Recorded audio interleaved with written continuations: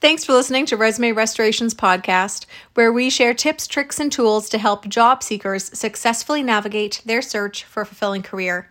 At Resume Restoration, we provide expertise in developing impactful content and presenting it in an eye-catching professional design format. I'm your host, Clementine, and today we will be reviewing the basic fundamental checklist that every single job seeker needs to have in place if they are actively applying for jobs. There's no doubt that there is an element of etiquette that goes with being a job seeker, a concept that many of us don't even put thought to because we default to believing much of it to be just plain and simple common sense. However, through my significant experience as a recruiter and assisting hundreds of job seekers in their career transition, I can honestly say that just because something is common sense, it most definitely does not mean that it is commonly practiced. And my hope is that this podcast is a gentle reminder, which proves to be a beneficial refresh of some tips and behaviors that each job seeker should be implementing.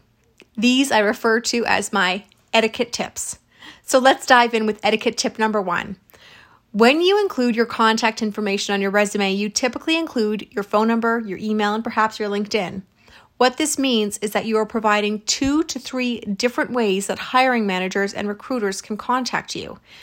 So you are therefore responsible for checking all of these. And for email, that means actively checking your junk folder as well. I cannot tell you how often recruiter or hiring managers' emails land in junk folders. And voicemail. If you're actively applying for jobs, you need to make sure that your voicemail is set up and that your recording states your name. It is clear and it is professional. You also need to make sure that you are actively checking your messages. Now, I know firsthand what a pain voicemail has become for so many, and I don't know about you, but if someone leaves me a voicemail when I'm in a dead zone, my phone does not always alert me that there is a message, which can be super annoying. Understand that it is not a perfect system, and that if you are applying for jobs actively, I suggest you take 2 minutes every day or every other day to check your voicemail. And I know that landlines are a bit of a dying concept, but double check that the phone number that you are putting on your resume is directing people to a phone that you use and that you actively check. Now, this sounds common sense, I know, but let me share some common slips that I have come across as a recruiter. Number 1, a voicemail with a different name on it altogether. It happens way more often than you think. Another is a voicemail that is mumbled and indicates that English is not a strong language.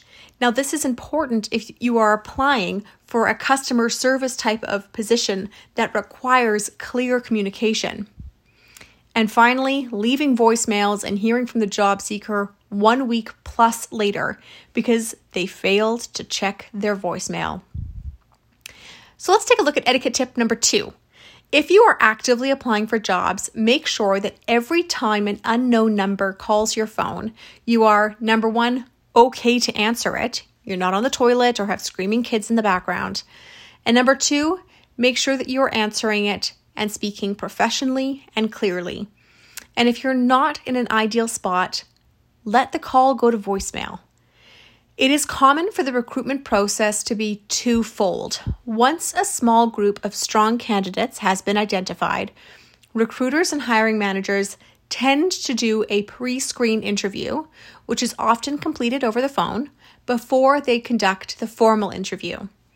The pre-screen interview tends to be short, and it is a final way of screening which candidates should be brought in for the formal interview.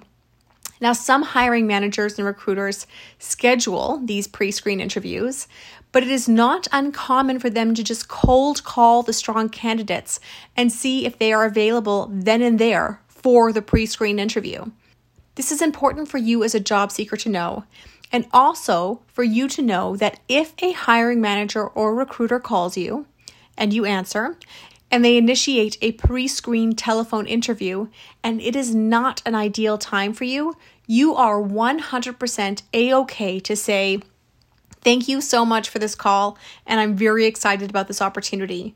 Would it be possible for me to give you a call back in an hour or later that afternoon, let's say a time of 3 o'clock, to conduct this interview? This pre-screen interview is a crucial step in the recruitment process, so allow yourself the opportunity to A, be present and focused, B, demonstrate professional and good telephone manners, and C, allow yourself the time to prepare. Make sure that you have reviewed the job posting and company website prior to this pre-screen interview. Now, this lends itself well into tip number 3. Stay organized. I've said it before and I'm going to say it again. It is a job seeker's job to stay organized about what positions that they are applying for. I recommend that every single job seeker keeps a file on their computer with a copy of each position that they have applied to. Remember, job postings can be taken down at any time, and there is nothing worse than calling a candidate as a recruiter and I say, "Hi Sam, it's Clementine here. I'm calling on behalf of Resume Restoration. Thank you for submitting an application for the graphic design role, and I would like to coordinate a time to speak to you and conduct a pre-screen interview within the next couple of days." To which Sam then replies, "Sorry, what company is this? What was this job again? I've applied so many, I can't even remember." No. Simply put, it comes across as rude and completely and utterly disengaged. If you as a job seeker cannot remember the posting, you don't have to say it. Just as we reviewed before, you can very simply say, "Thank you so much, Clementine, for contacting me. I'm so excited about this opportunity. I'm not at my computer at the moment. Would you be able to please send me an email with the times that work for you, and I'll respond as soon as I am home."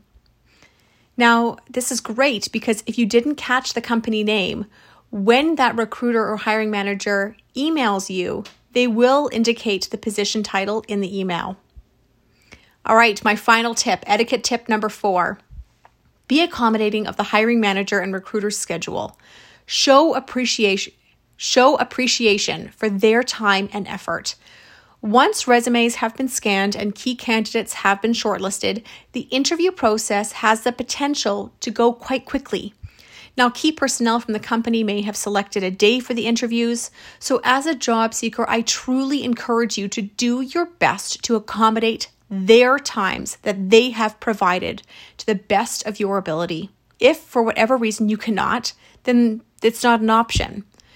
But if it is a matter of you rescheduling another appointment that you had previously booked, or coordinating someone to help you with your kids, or taking a half day off of work, then take ownership of your schedule and show the hiring manager or the recruiter that you are available, interested, engaged, and committed to securing a position with this specific company.